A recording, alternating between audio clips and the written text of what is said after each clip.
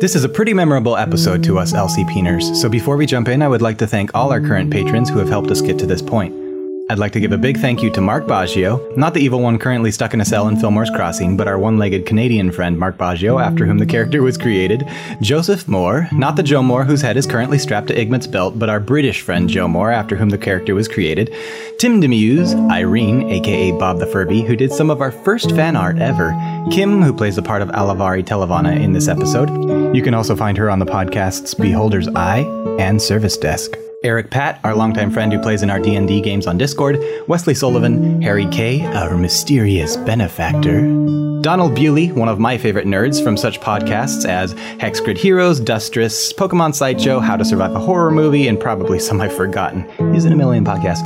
Nick Galinek, our Australian watermelon mate, Calvin Root, another one of our mysterious benefactors, whom we had the joy of actually conversing with last year and learning more about him. That was cool.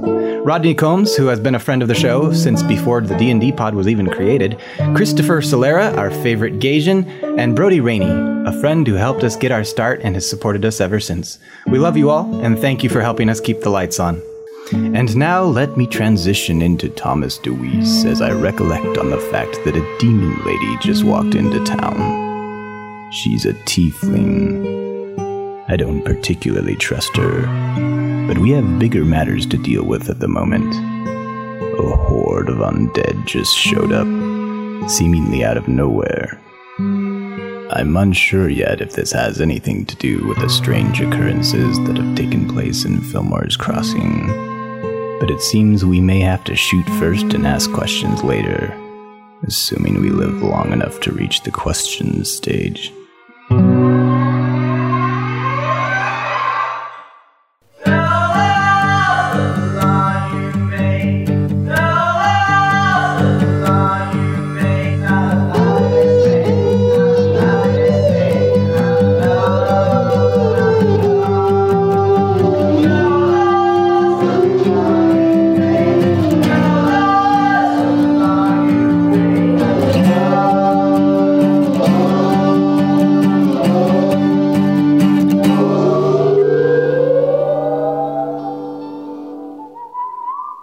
Now that you guys have been out and watching this writhing mass start coming towards you, you notice that it doesn't come any closer than 30 feet to you. It doesn't, like, it kind of seems like it's stopping and just milling about around this well area, and almost as though it's waiting for something to happen. And so, like, they're not directly attacking you, and if you remember, Kim, it was a chase. Like, the thing Trek tried to tackle you the one time, but literally everything that you have made contact with has run away from you. And so I will open it up to you guys. You have this swarming horde that's moving like ants around.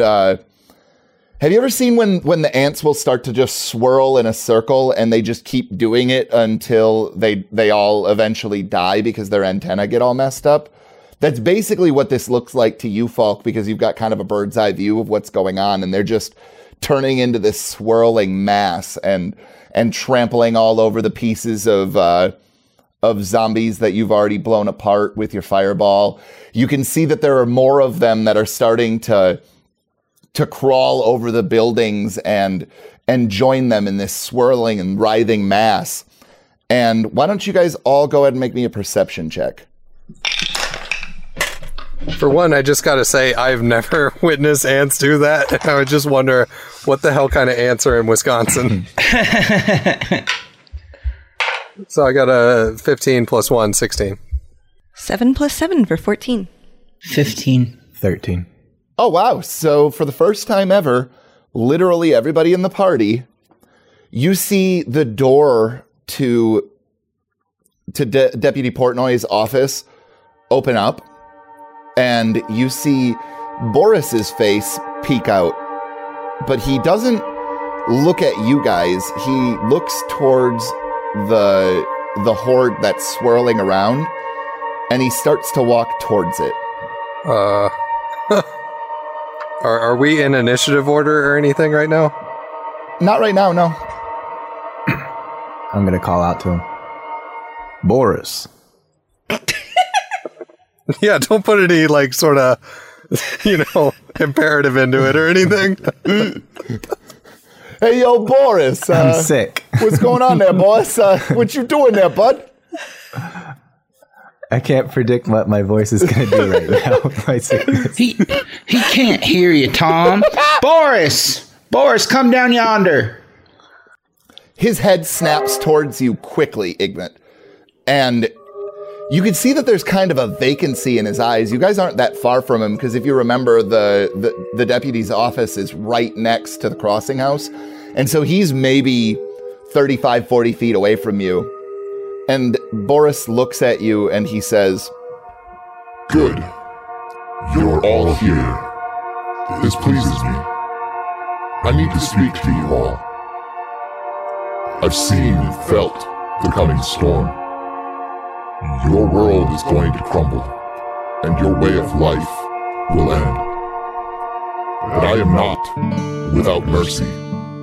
My presence here can buy you time, but the bargain must be completed. So I offer you a bargain. Will you hear my terms?" What in the hell is going on here? I wish I knew. You got zombies? You got this... Who's Boris? I would like to know kind of where this zombie mob is in reference to the city. They're swirling around the well. Oh, okay. They're actually going around it? Correct. Oh, they're not even paying attention to us? Nope. Only Boris is looking at you. Okay, well, I nod and wave him over. He approaches slowly and deliberately. I may assume my gun is drawn, but if it's not, I'm drawing my gun. Okay. What are your terms? Come back in 2 weeks' time, and I will grant you a boon. But first, you must leave and allow the bargain to be completed. We're not going anywhere. This saddens me. Perhaps we would be more inclined to negotiate if you would give us some answers. I yell down from the rooftop, "What's going on? I can't hear shit from up here." Boris's head snaps towards you, Falk, and you could just tell that he's moving in a very non-Boris way. Like Boris is very kind of lopey and definitely clumsy sometimes, but he's definitely moving almost like a predator. Just the way that he eyes you and the way that he's kind of walking very deliberately and just kind of the way that he doesn't seem defensive at all. He seems perfectly comfortable. And he says, "Surely you must be concerned with the coming storm." He's looking directly at you when he says this, Falk, and more than loud enough for you to hear it. Of course I'm concerned. As soon as I say that out loud to the thing, I kind of turn my head and say, like, under my breath, like, Adalex, I know you can hear me. Where the fuck are you? I need your help.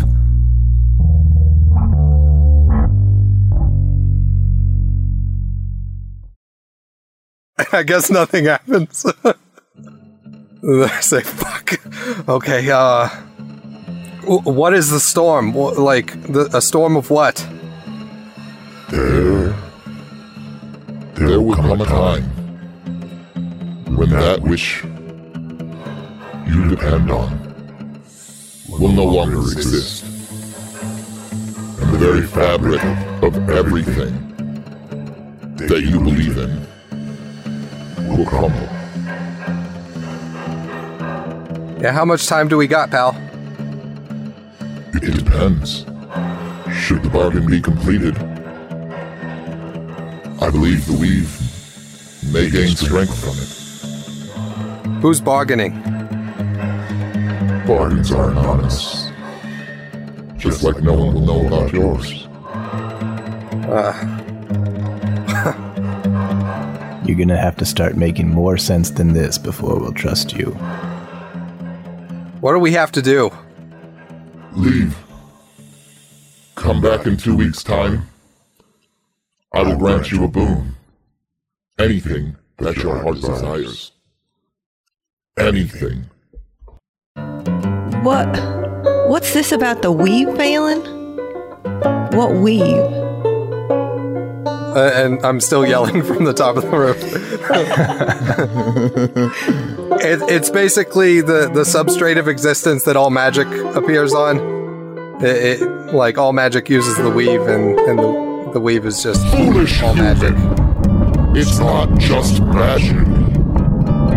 It is everything. Your gods, their planes, they are held tied to this world by the weave. This is not just your parlor tricks. This is everything. Did you just actually me, bro? I'm gonna, as you guys are talking, I'm gonna walk over to Igmit.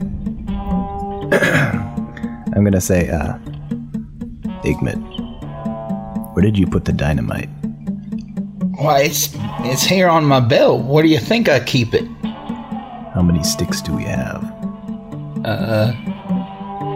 4?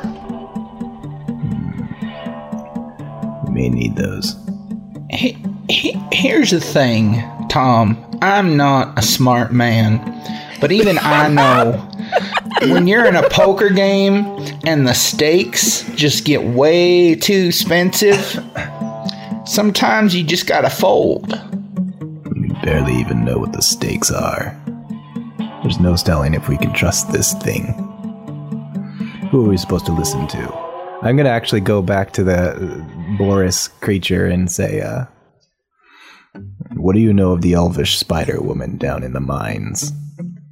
I know that if you free her, it will buy you even more time. So you two would be working together? Doubtful. But perhaps our ends would have similar interests. And the dragon. He kind of looks confused for a second, and he says, I do not know what dragon you speak of. Just then, Tom gets a message that only he can hear from Falk. And I'm like, first, don't mention the dragon anymore. And second, I hate it when you do this. Do you have Dispel Magic? Let me check my app. Yes, I do. Use it on him. So I cast Dispel Magic on Boris. all right, so go ahead and roll me a d20, and you're going to add your wisdom modifier and your proficiency modifier to it. Dirty 20. You see Boris shake his head for a second, and he blinks his eyes a couple of times, and he looks at you, and he goes, Tom? Boris. What the hell is going on here? I think you were possessed. And then you guys hear just echoing throughout the entirety of the town. It's the loudest thing that you've ever heard. It's just... So you have chosen death.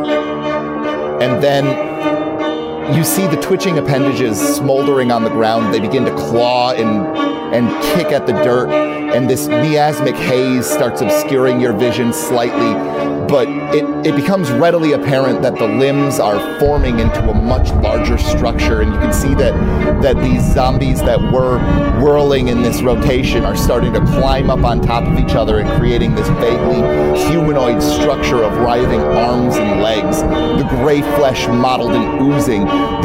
This creature, it stands almost 20 feet tall, and it just makes this awful squelching sound as it's like looking at its hands and its legs and just taking stock of the situation. And it basically just looks at you and gives you the kung fu wave. And let's roll initiative. It's morphin' time. I take out my cigar matches and I hand them to Igmit. I got a 20. Oh, I got a dirty 20. 5. Ooh, 18. Tom, are you sure about this? 100%. I just kind of gesture with my head up at the behemoth in front of us. Alrighty then. What kind of deal did you all make? Well, we didn't make any deal. That's why it's pissed at us. Falk, can your acid splash burn through metal? What you got in mind? We could find out. I'm thinking that perhaps we should pay a visit to the gunsmith. I mean, there's a giant zombie Zord here. Kind of wants our immediate attention. I don't think a trip to the gun store is really going to help right now. It has guns in it.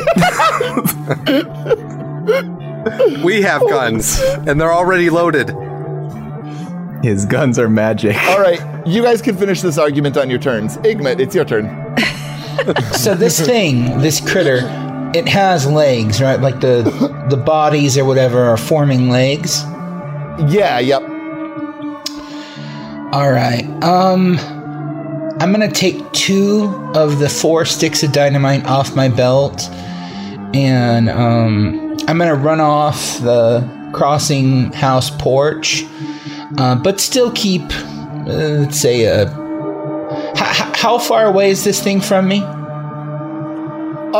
This creature it's at the well, so it's probably, I'd say about 100 feet away from you. Can I run towards it, but try and find a defensive position? Maybe a barrel or a wagon or something that's a little bit closer to it.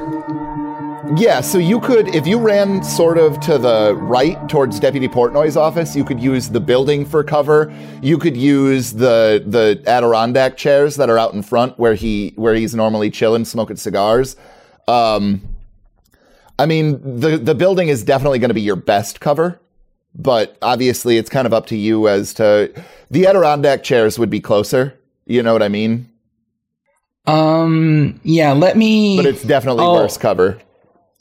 I'll run for the Adirondack chairs and kind of kneel behind them. Okay. And you could still make an attack then if you wanted, but I just don't think that you'll be able to throw your dynamite far enough. Right. I'm just going to stay behind the chairs for now. Do you want to hold an action for something? Can I hold the action just to have my bow ready? Of course. Okay, all right. What stipulation do you want to shoot your bow under? Like, if it gets close enough to somebody, or if it does something, like, you could then take your bow shot before it does it then. If it moves closer to me, I'll then take the shot. Gotcha. And so, Falk, you're next. All right, so, am I high enough on this roof where it can't reach me? Oh, no, it's 20 feet tall, and you're only on the first floor roof, so... No, it could very easily reach you. All right, so I am going to while all the talking was going on earlier, I was taking the shocking grass browns out of Samantha, and I was putting in Chill Touch, and I'm going to shoot it with a Chill Touch round. And so, let's see, that will be... And that does necrotic damage, right? Yep. And that... okay, yeah, go ahead. It's natural 20, baby. Oh, okay. Well. So, 25 times 2, 50. So you fire your rifle, right? I can never remember the stupid names. This would be the revolver. Oh, okay. Samantha, the revolver. Gotcha. So you fire your revolver, and it connects with the leg of this creature, and it knocks off a bunch of pieces of zombie. But again, like this writhing mass down at its feet just kind of come up and form into the area where you blew off a bunch of pieces. And even the pieces seem to take life again and keep reforming into this creature in not necessarily a quick manner. Like, it doesn't look like it completely filled in on your turn, but it's working on it already. And so that brings us to Tom.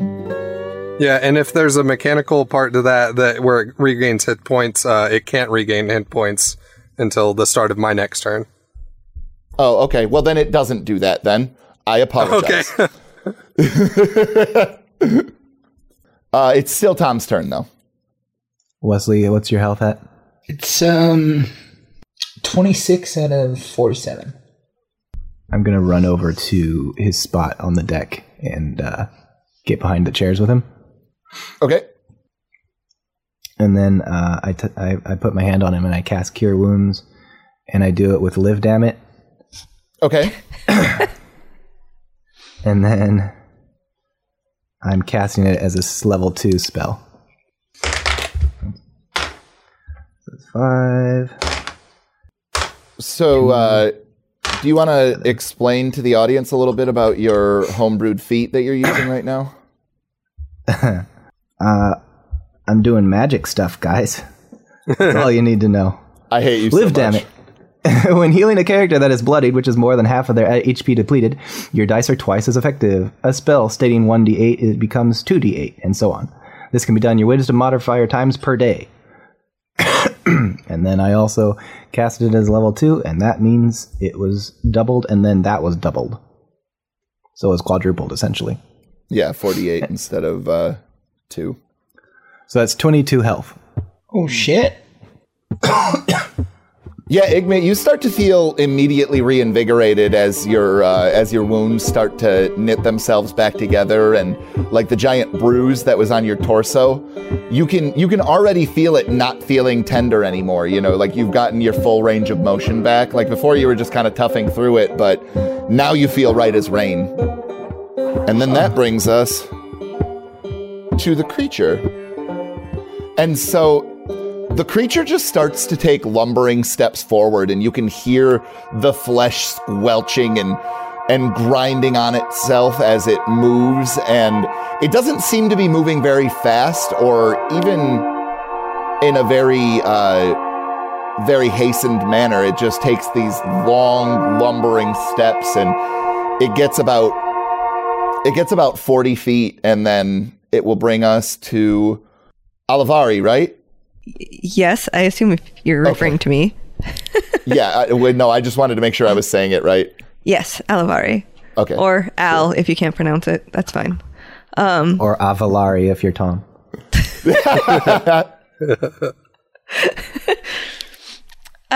Okay.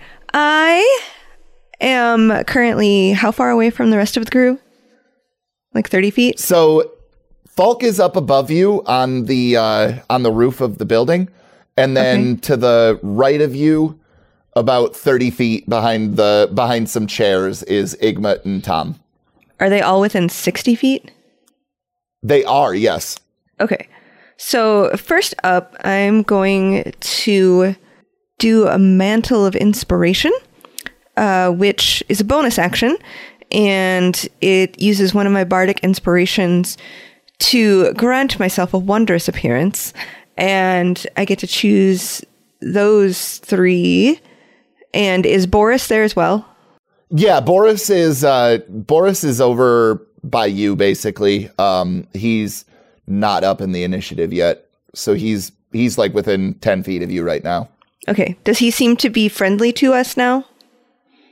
Oh yeah. He's back to speaking in his really bad Cockney accent, so you assume that he's pretty back to normal. Well, you wouldn't know that, I guess, but just based off of Tom's reaction, you would probably assume that he's friendly again. Okay. So what this does, it will grant everybody 8 temporary hit points. And then you can currently use, if you want to, use your reaction. You can move up to your speed without provoking any opportunity attacks, which isn't a deal for us right now. But that gives all y'all That's dope as hell. 8 extra hit points. And that was just my bonus action. But Alavari is also going to move over to be by the other people that are on the ground behind the Adirondack chairs. And she's 70 feet away. Yep. Or no. At this point, it would be 20 feet, or 30 feet, sorry, because it moved 40 feet up. It did. Okay. Well, Dispel Magic worked real well on Boris, so I think I'm going to try that on the creature. Okay. Oh, that ain't gonna do it. Yeah, that's an 8. Yeah, no, that definitely does not do it. So especially since the DC starts at 10 plus spell level. So yeah. Igmit? Can I just take a shot with my bow and just see how it reacts? Absolutely. It's a 22. Oh yeah, that definitely hits. All right. So that's 13 damage. All right. So you peg it with an arrow, and it actually gets lost in the roiling mass of bodies, but it definitely reacts. It looks away from the crossing house and over towards the porch of Deputy Portnoy's office, and it's easy to tell where it's staring, but it's still very odd to see because there aren't really any eyes or face or anything to speak of. It's just these bodies just crawling around, creating the silhouette of one. But do you want to move at all? No, but can I hand 2 of the dynamite to Tom? Just split it up between us. Yeah, absolutely. Okay. That's all I'm going to do for now. All right, Falk, it's your turn. Rip my matches in half too. Give me some. Oh no, Yeah, it's too late. Yeah, To cast Sacred Flame on myself again. But no, yeah, you give him some matches. Falk. So is it walking? It's walking towards the rest of them and sort of away from me, right? No, it was walking towards the crossing house, and then Igmit shot it, Oh. and now it's staring at Deputy Portnoy's. Oh, okay. I'll explain a feat that you gave to me as well. Combat Acrobat. I am skilled at leaping from things or running on walls. Ever the adrenaline junkie, I gain +2 bonus to athletics or acrobatics checks while in initiative order, and twice per day I can choose to have advantage on an attack roll made after a successful athletics or acrobatics check. So I am going to leap to, or run as far as I need to, and then leap to the roof of the telegraph office, and then take another shot at it. All right, go ahead and roll acrobatics. 15 plus 3 plus 2, so dirty 20. Why don't you roll your attack roll too? 22. Oh yeah, that hits. So you go ahead and roll damage, and I'll describe what happens. So you start turning towards your right, and your feet are hammering against these clay roof tiles, and you plant one foot into the ground and leap into the roof, and then leap into the air, and kind of twist your body sideways as you land and roll with it. And as soon as you stop your momentum, you're on one knee and just let loose with your revolver, and it connects with this creature, and again blows a large chunk out of its torso area, and it's roaring and screaming and just waving its arms around in kind of a Kermit the Frog fashion. And the How much damage? Damage is 12. Okay. And again, he can't regain hit points, and he also would have disadvantage on attacks against me. Okay. Tom, what are you doing? I should say they, because it's literally an amalgamation of a bunch of dead folks. Where is Tom? Where is Falk right now? He's on the telegraph office behind you guys, because that's, if you guys recall, the telegraph office is in between Deputy Portnoy's and the crossing house, but it's just back offset a little bit. Oh, it's And not so on the map? it's not on the map because it just isn't on the map. I don't know. Fuck you, Tom. It's not on the map because I invented it like after he had already made the map. Oh, That actually When I makes a asked lot to go more to the sense. telegraph office the first day.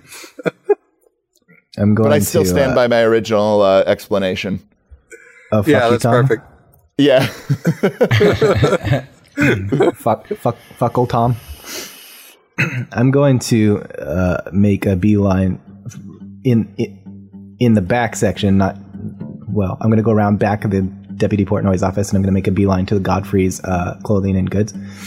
And as I start running, I say, "You could sure use that acid, Falk."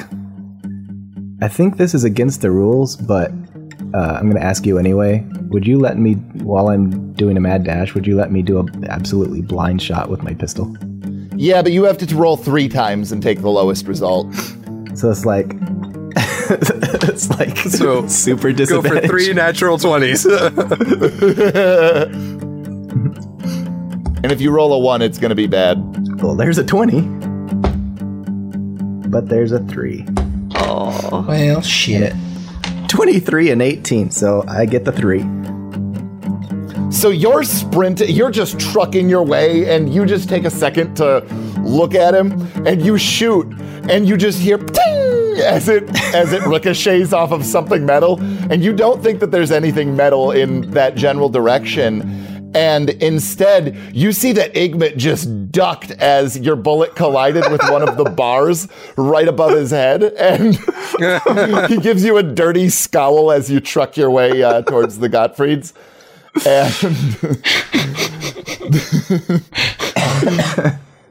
Oh, man. And the creature starts making its way closer towards the Adirondack chairs, and it goes 20 feet forward with those large booming steps, and you can feel the ground shake as it's approaching you. Both Olivari and Igmit, you guys are both close enough that you can feel the tremors as it's walking towards you.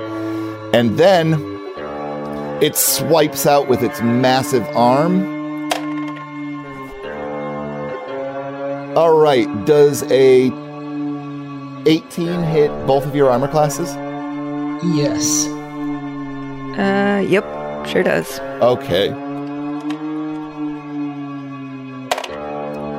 So that's 16 bludgeoning damage to both of you as it just rains down this large, heavy fist made of bodies upon these Adirondack chairs and you guys in the same moment, and just shards of wood and splinters go everywhere as you guys are knocked back a couple of feet, and like you guys are still on your feet and you can still move. That's just for flavor, the knocking back thing. That's 16 damage? Yep, 16 damage. Okay, I get to cast Hellish Rebuke now. Yay! Okay. Awesome. Because I'm a tiefling, so it's my reaction, and it has to make a dexterity saving throw. Luckily for you, it's not real good at those. Oh, 16? It takes 8 damage. Fire damage. All right. You see parts of this fist start to smolder away, and you can smell the burning flesh as it pulls its fist back, and it growls angrily again with this low kind of guttural noise. And then it's actually your turn, Olivari. By the way, this Smolder Away is the name of my book.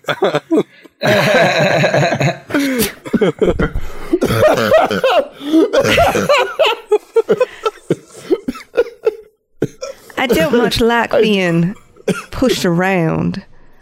And I am going... Is a hand close enough that I can just stab it? So it's actually 10 feet away from you. It has reach. And so you'd have to move 5 feet in order to stab it. I will do that. I will step up and I will attempt to stab it. Okay. You know how I was rolling real good last time? Oh, no. Oh, no. It's a 2. But it's... Yeah, that's less than 10. I sincerely doubt that hits. No, it doesn't, unfortunately. It does have a very low armor class, but not that low. It's not a 9? Oh, come on. Okay, so I step out and I, having just set it on fire, try to bring out my rapier, and apparently the fire is too much for me to handle, and I just completely miss. And I'll say that with the way that these bodies are kind of writhing around, forming up these legs, you go to stab for a section that just isn't there anymore. You know what I mean? Like, just because they're moving around so much and crawling all over each other, you just miss. And it's really unimpressive considering that this thing is 20 feet tall. I'm going to take my bonus action to disengage. And then I'm going to step back. Let's go 20 feet away from the others so that I don't get snagged in the same attack again like that. Kind of split his attention. Do you want to go towards the crossing house or back around Deputy Portnoy's office? Like, left or right, basically? Left would be towards the crossing house. Right would be back behind the deputy's office. Either way, it's about the same distance away from the creature, right? Yes, ma'am. Left. Sounds good. Okay, so you head back. You head towards the crossing house porch, and you actually you get behind the railing and one of the tables that's there to kind of give yourself some cover. But as you noticed before, it just kind of smashes through that. Igmit.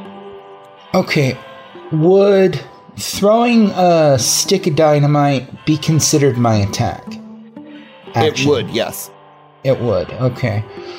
And how far could Igmit throw? How many feet? It's 10 feet away from you right now, so you could definitely get it in there now. Oh shit, okay. Let's do this. All right, let's do this. Igmit lights a piece of dynamite and throws it right at the head of it, right at the top. Okay, so go ahead and make me an attack roll and add your dexterity modifier to it. Say your prayers, Tom. Are you throwing the dynamite at me? No. So that's a 21. Oh yeah, you throw nice. this stick of dynamite, and there's a mild opening in the bodies for a second, and it just lodges in there before a couple more bodies crawl over it and kind of enclose it in there. And I would imagine that you probably do the Napoleon Dynamite, like yes down type thing, and go ahead and roll damage. Okay, I actually was gonna ululate, but that works too. That's fair. Okay, just a D20 for damage. I gave you the damage on dynamite. I thought it was 3d6 that combined or something. I don't remember, but I definitely gave it to you guys. I'm gonna have to find it. I'm gonna find it before you do. That's a guarantee. Hey Brian, is the Jeopardy music public domain? Can we use that? It's called Cutting All of This Out. It's called Saving Face for Wesley. Saving Private Wesley. Not to be confused with Saving Wesley's Privates, which is a whole nother kind of movie. Oh dear. First we have the prequel is called Finding Wesley's Private.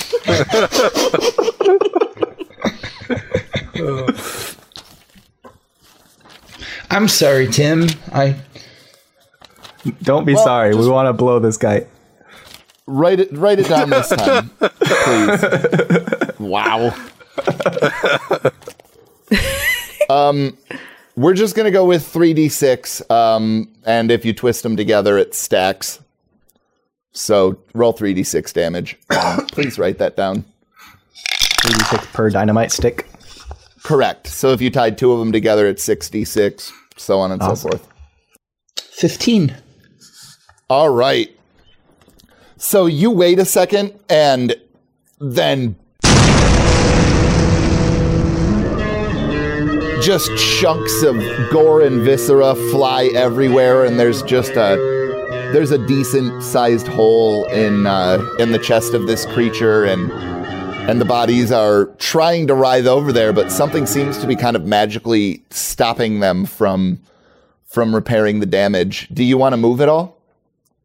I'm gonna stay where I am. Okay. Falk. All right. This time I want to jump over to the to Portnoy's office roof. Okay. And I'm not going to go ahead and Please. do the... Yeah, I'm not going to do the advantage thing this time, though. I'm going to save that one. Okay. All right. 15 plus 3 plus 2. Another dirty 20. Okay, so this building is a little bit, the roof of it is a little bit taller than the building that you're currently standing upon. And when you leap, you kind of grab onto the end and in a very fluid motion kind of swing your leg up there and roll in a barrel roll and get back up to your feet and go ahead and do your next action. All right, and then I will shoot another chill touch round at this thing.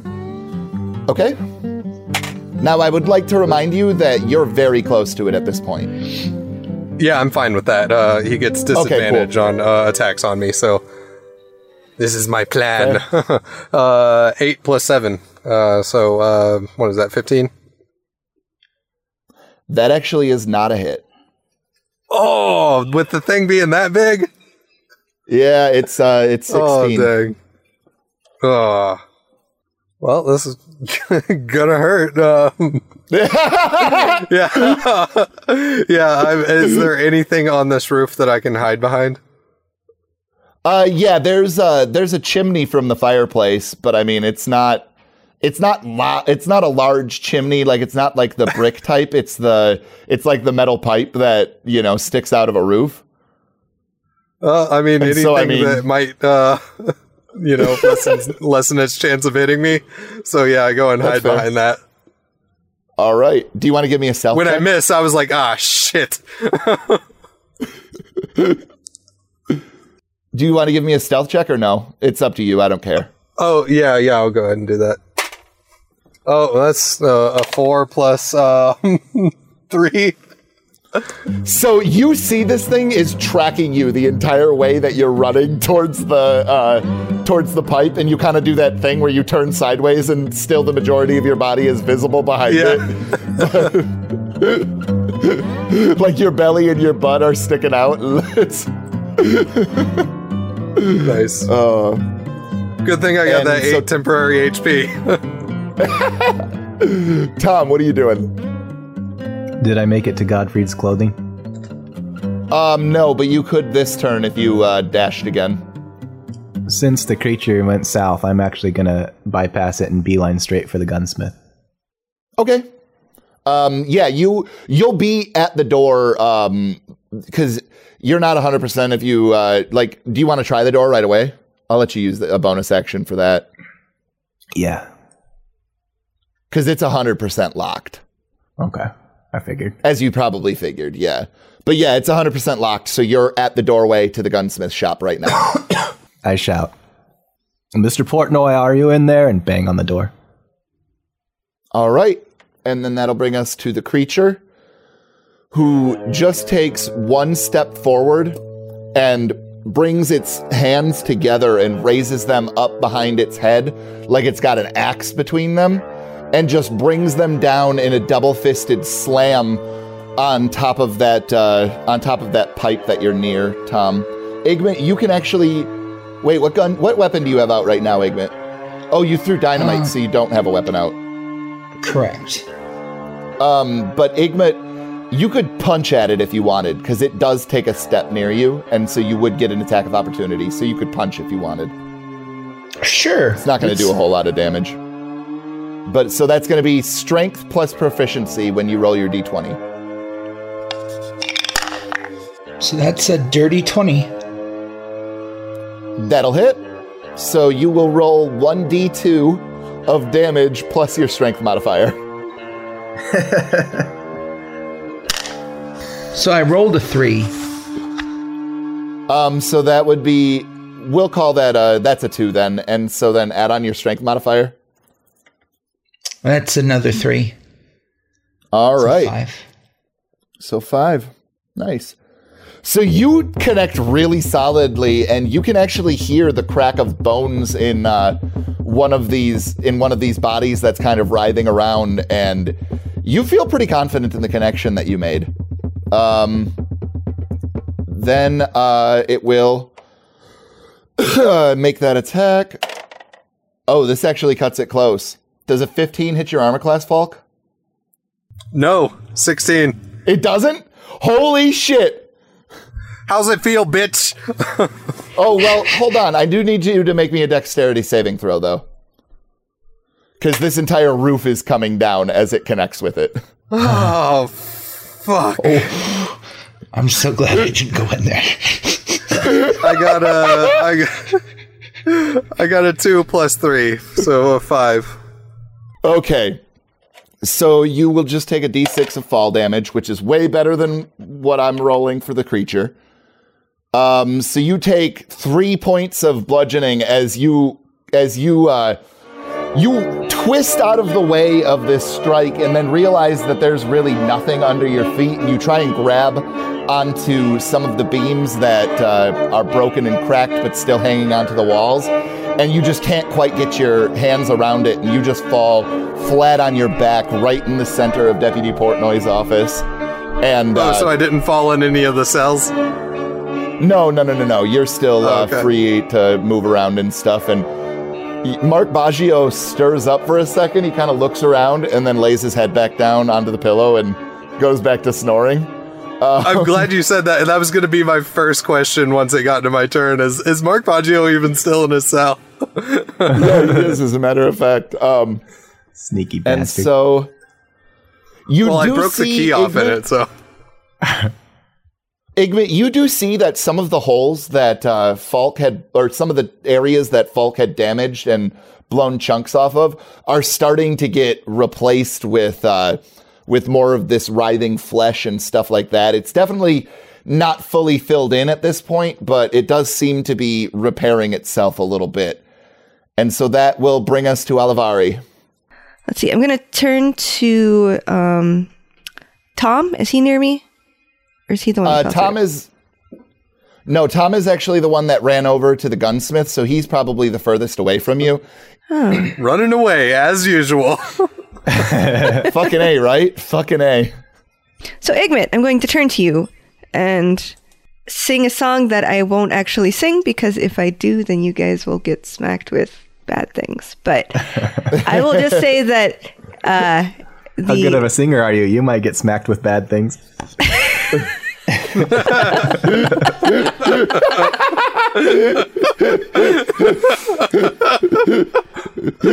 Oh, Jesus Christ. Oh, shit. Okay, then.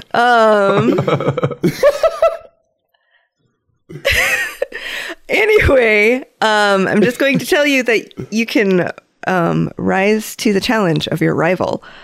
And then I am going to turn to the creature, go as close as I can. Let's see, I can go 20 feet. Okay. So I'm going to move up 15 feet to be within 5 feet to hit it. Okay. I need to throw this dice away. That's a 9. Oh, no. So you sing about how Igmit is the last known survivor, and you know, like, you get him all pumped up and stuff, and you're actually feeling a little bit pumped up too, and your adrenaline is starting to surge through your body, and you run forward and you go to stab with your rapier and again just whiff. And but this time though, because you're such a consummate professional and great performer, when you pull it out, you make it seem as though it was like stuck in the flesh a little bit, so you kind of like put your foot in there and Igmit, go ahead and make me a perception check. All right. 9. Dude, you think that Alivari just did one of the most solid hits on this thing that you've ever seen. Like, that she buried that rapier into this thing. And you get a little bit of respect for her, because, you know, you and her are the only ones that are, like, engaging this thing at the ground level. And, I mean, she seems badass to you. You're a fan, for sure. And it's your turn now, Igmit. All right. Bonus action, by the way, disengage, and I'm going to step back 10 feet. Oh, I apologize. No worries. Now it's your turn, Igmit. I apologize. All right. Can I stand back? I'll just move back maybe 10 feet. Provokes an attack, my friend. Damn All right, then I'm just gonna shoot at its middle with my scatter gun. So that's a 14. That doesn't hit. Shit. I'm gonna say that the shell that you have in there actually misfires. You pull the trigger, and when the hammer clicks down, just nothing happens, and you kind of wait a second with it still trained there, as you do as a responsible firearm user, and you're pretty positive that shell is a dud though, and then you pop it open and get ready to reload it. Do you want to do anything else, Igmit? No. All right, Falk, you are standing in some debris in Deputy Portnoy's office, staring up at this monstrous, hulking creature that is looming above you. All right, so first of all, I know what's going on with Mark. Is Ingrid still in here? Yes, she is cowering in the corner. You can see tears are streaming down her face, and she seems incredibly scared. I wish we knew who the deputy was. He has a badass gun. All the dust is like settling in here after I fell through, and I kind of do a quick glance at both Mark and then to Ingrid. I'm like, sorry for dropping by unannounced, and then I run out the door with my gun in front of me. Let's see. First things first. How far away is the door that Tom's at the gunsmith from me?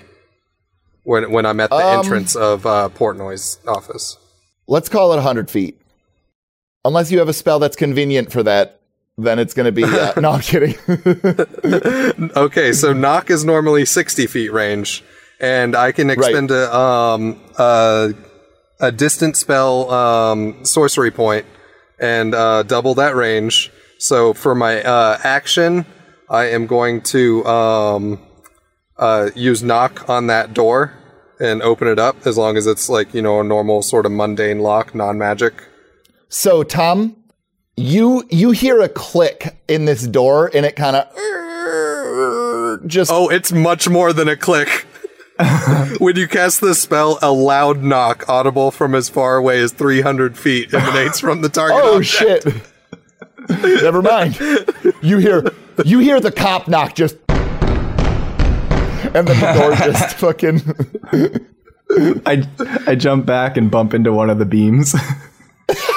All right. And then with my bonus action, I'm going to use another 2 sorcery points to cast a quickened spell, and then shoot another chill touch round at it. So let's see here. Oh, 18 plus 7, so that's definitely a hit. Oh yeah, sure is. So 10 damage. All right. Why don't you go ahead and roll me a perception check, everybody except for Tom. 7 plus 1, 8. 9. 24.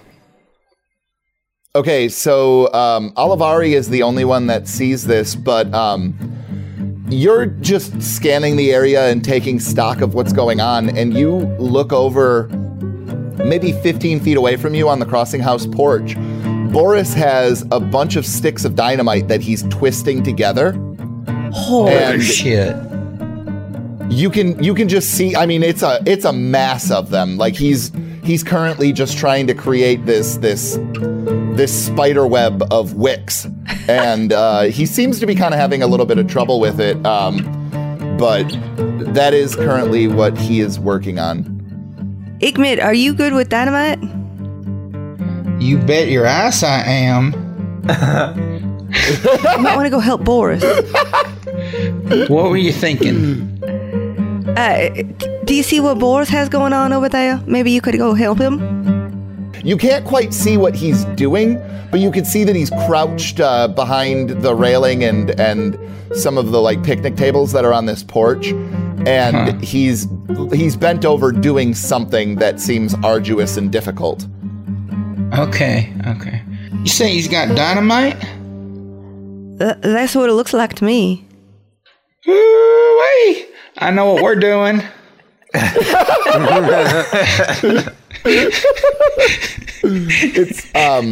It's your turn, Tom. You said these magic guns are in a glass case? They are, yes.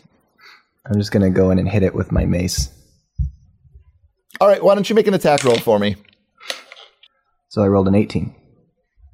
Okay, and then go ahead and make me a dexterity saving throw. Oh, shit. Let's file this under duh. Nat 20. Nat 20 and my bonus or my save is 3. Okay, so you smash down on this case and the glass just shatters, and as soon as you go to reach in, just a huge gout of flames just erupts in your face. And you take...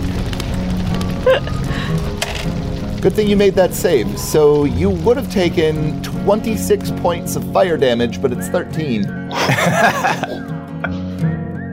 And your eyebrows are gone. Tom's gonna be a burn victim. Don't forget you had that temp HP, so... Yeah, you said 13? Yes, sir. And what's the state of the case now that the flame is bursting?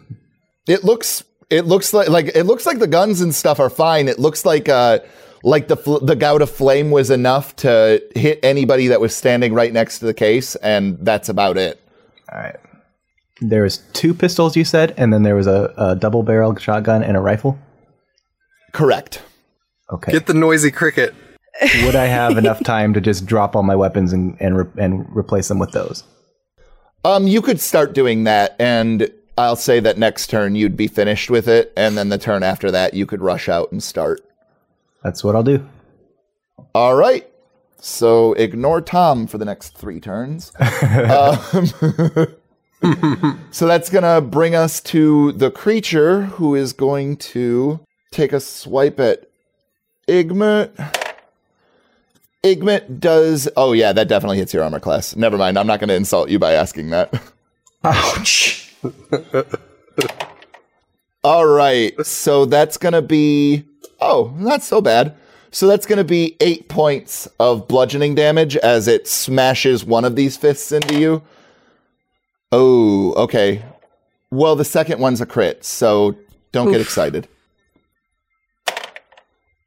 Oh, no. Okay, so this one is 32 points of bludgeoning damage as it just rains 2 fists on you right in a row, and I imagine you crumple down unconscious? Yep. Yeah, So that's okay. 32 so you guys, on top of 8. Correct, yeah. So you took 40 points of damage in that one turn. Yikes. Oof. And your healer is busy for the next 3 turns. Huzzah. Well, a healer is busy. Oh, right. I forgot bards can heal. So yeah, you guys, everybody except for Tom and Boris sees Igmit crumple under these blows, and you can see that one of his arms is kind of twisting the wrong way, and he's just laying there and his chest is barely rising. And that will bring us to you, Olivari. Igmit, I wanted you to go help him, not get smacked down. And I'm going to run over and do Cure Wounds. So I'm going to do that at level 2, which gives me 2d8. That's 17 hit points back for you. So Igmit, you immediately and you come to and you can, and Olivari, you see his arm kind of snaps back into place and repairs itself. Oof. And it's kind of gruesome, but you've seen this before, you know, in your travels and using healing spells, and you know that it's a net positive. So even though it was rough to look at, what do you want to do next? Okay, so that's my action. Did I have to move very far to get to him? No, not really. You moved 15 feet. 15? I would say. Well, actually 10. Yeah, you moved 10 feet because he's 10 feet away from the monster. Okay, so then I will just go over to Boris. So then I am going to sing something at him. Explosive by Dr. Dre. Light 'em up. Hey, now boom, you're boom. an all-star. So yeah, I will sing the. Actually, it's Fall Out Boy. Light 'em up, boom, boom, Okay.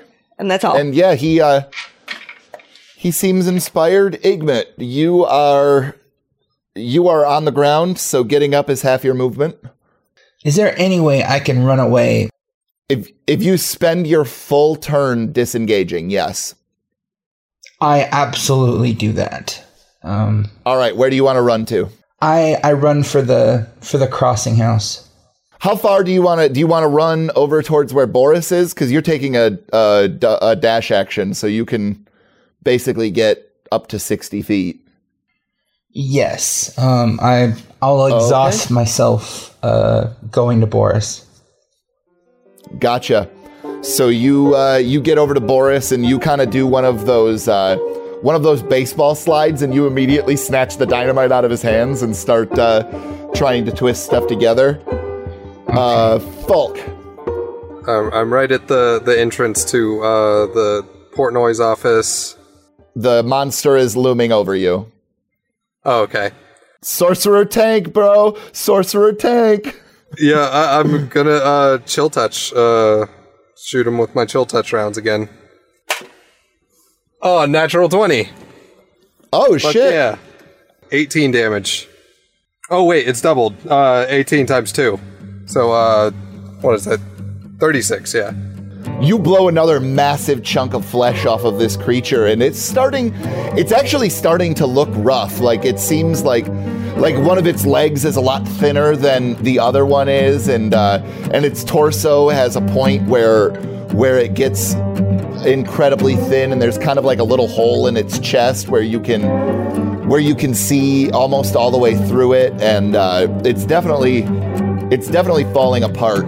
Tom, you're still just grabbing onto these guns and attaching them to your belt or slinging them over your shoulder and just getting ready to do all that stuff with it. And then Just fucking looting. What an awful person. And then we have a axe handle smash on with disadvantage, of course. 16? That meets my armor class. Fuck. Oh.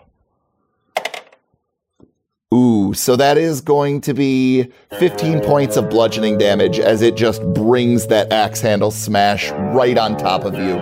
And it takes out most of the door frame and most of the wall that the door frame was attached to as well. And Deputy Portnoy's office isn't so much an office anymore. It's definitely the ruins of a building. I kind of like shake it off a little bit, and I'm like, "That all you got?" And I'd spit on the ground next to me. All right, Olivari. Okay, so can I figure out what in the world Boris is doing with all of this? It looks like he's trying to take as many sticks of dynamite as possible and string them together. Okay. I mean, you could ask him what he's doing if you'd like. Oh, fair. What are you trying to do here? Well, I figure we could lay it out on the ground and then try and lure it over it and hope we can keep the timing. I guess it's not a great plan, but it's something. Well, I guess we could try that. Where were you going to put them? I was gonna go over to the well. You got a better plan? Well, I'm sorry. well, that would keep the rest of us safe, I suppose. Yeah. How many are strung together currently? Let me roll. He has 15 sticks of dynamite that are kind of weaved together, and he's currently pulling more wicks off and trying to create kind of like a longer main wick that would then go through and ignite this whole spider web. I see. How much longer do you think it's going to take you to put all that together?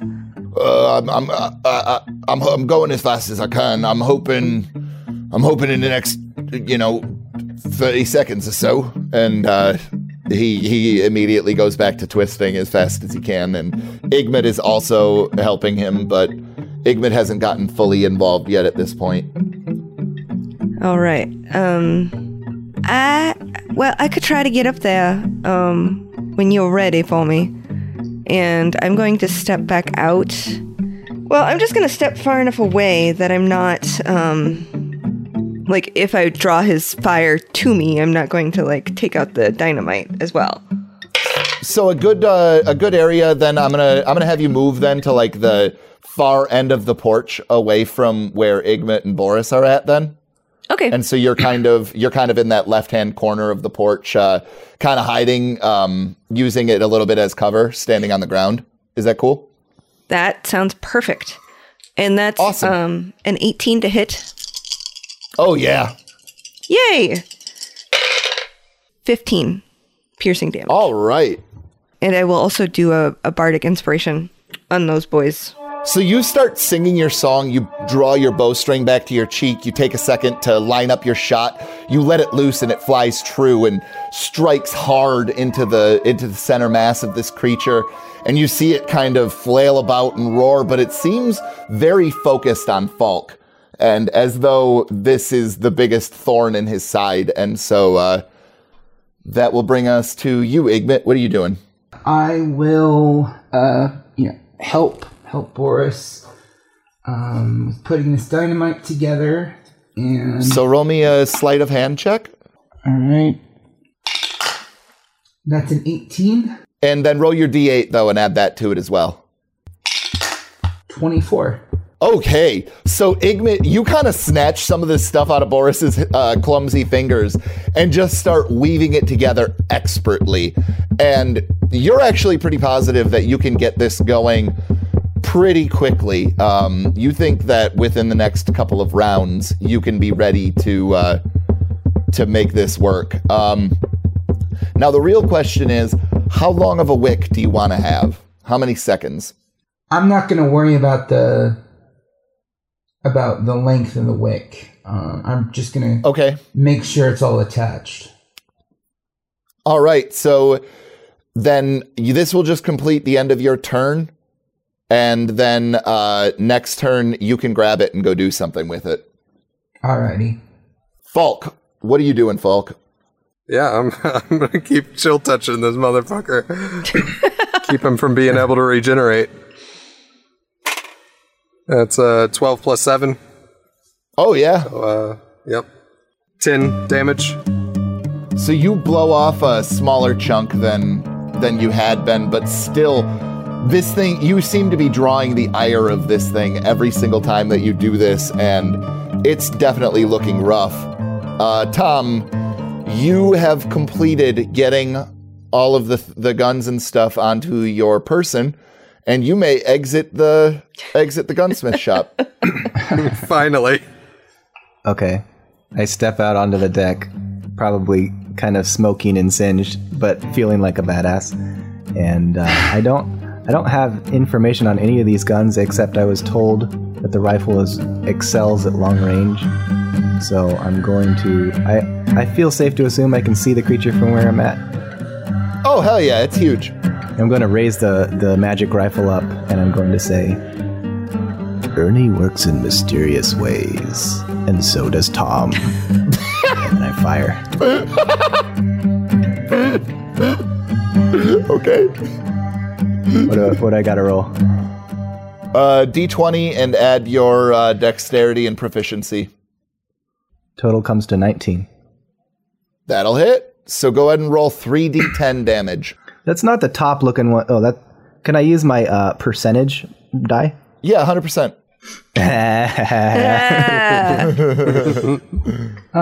Well.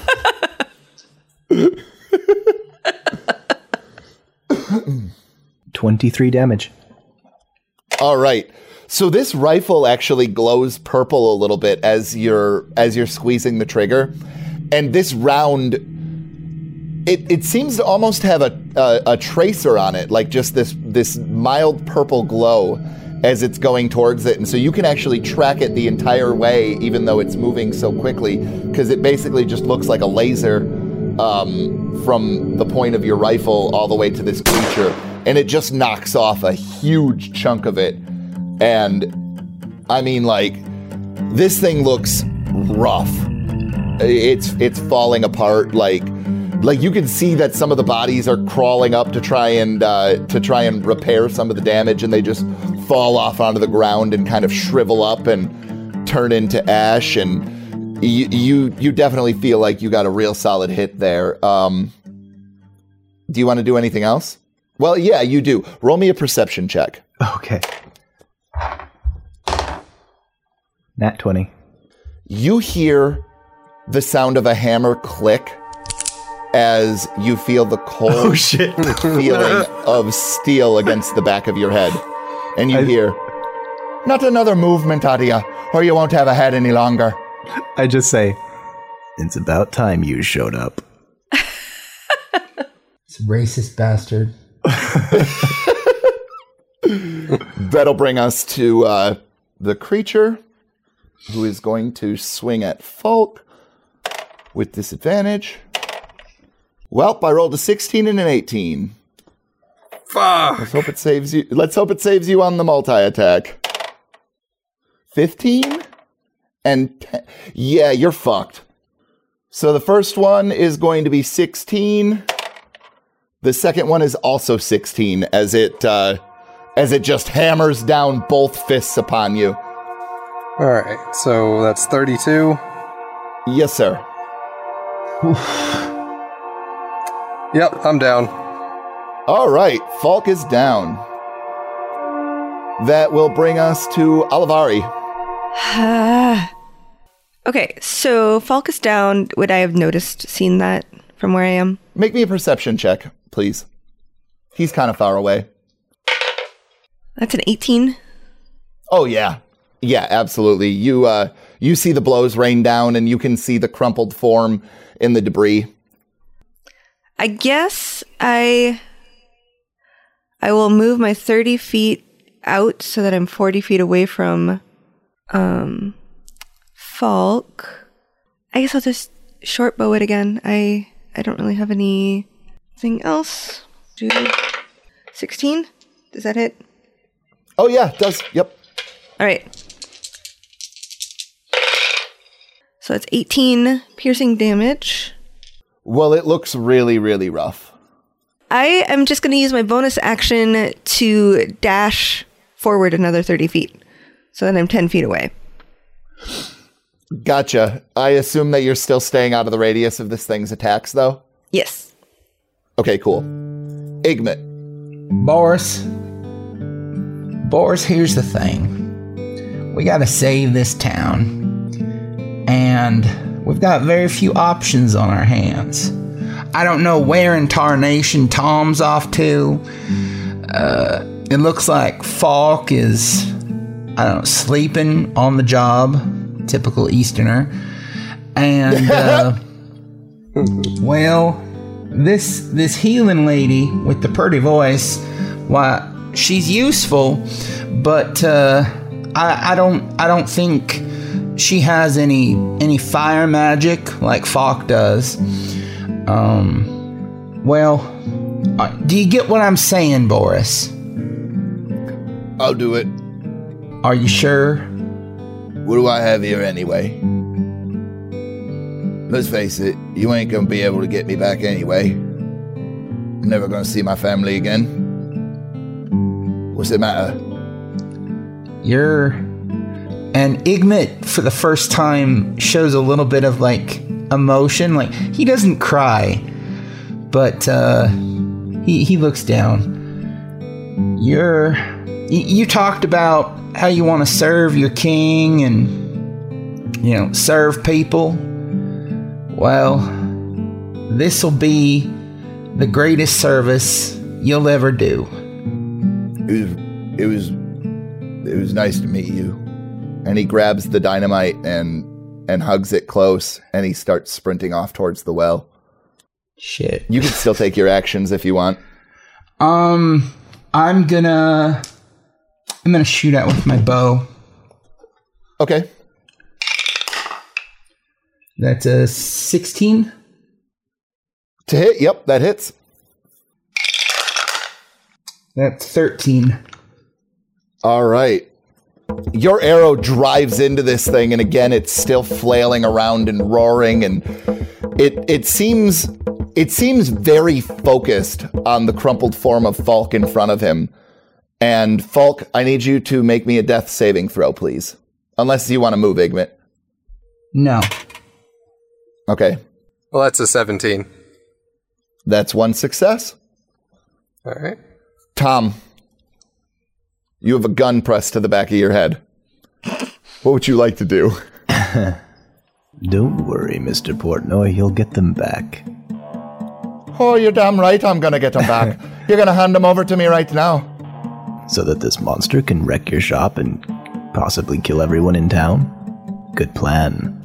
He kind of takes a second to look around, and he pauses and kind of grunts, and you hear the sound of the hammers being put back into their place, and the gun is no longer pressed against the back of your head.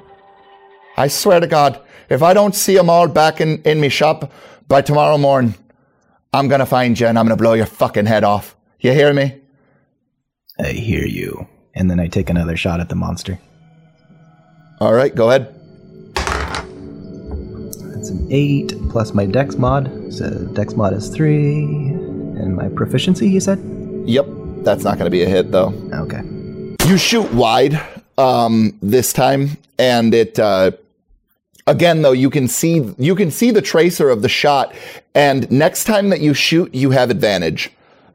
Just so you know, and just in case I don't remember to tell you that, okay? Interesting.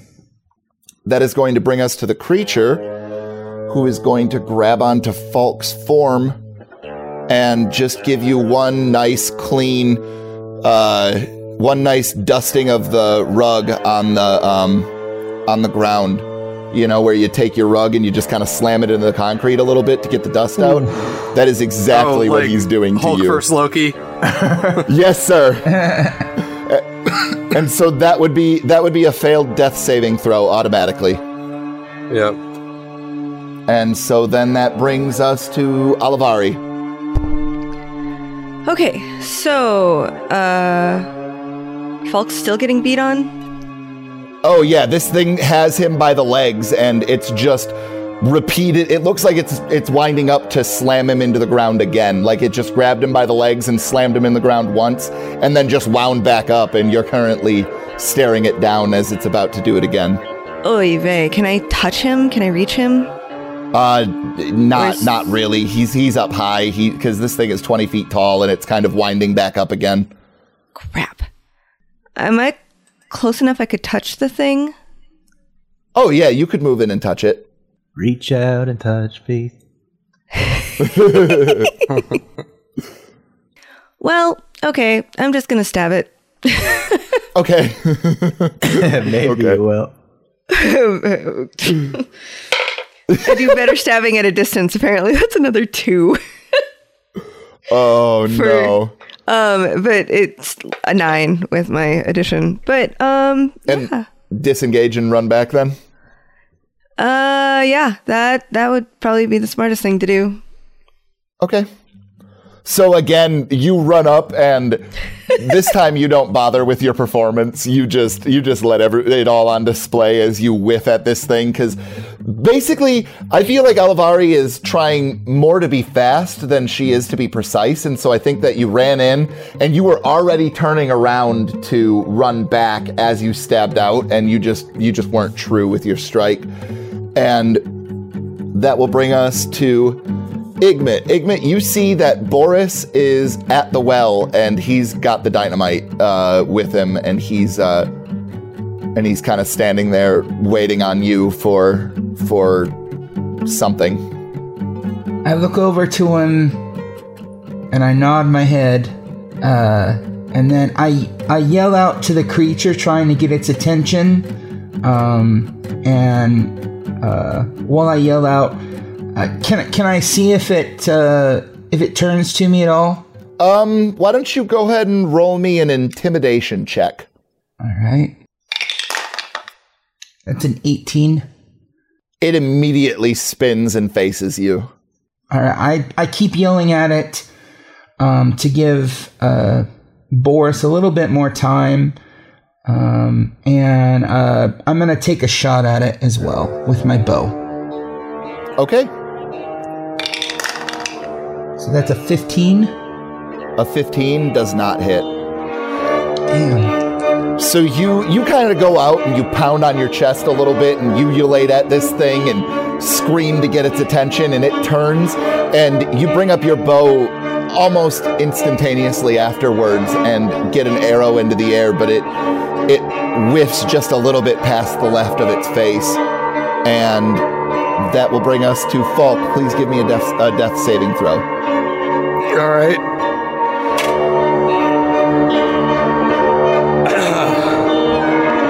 This is a 1. A 1? A 1. Falk, you're dead.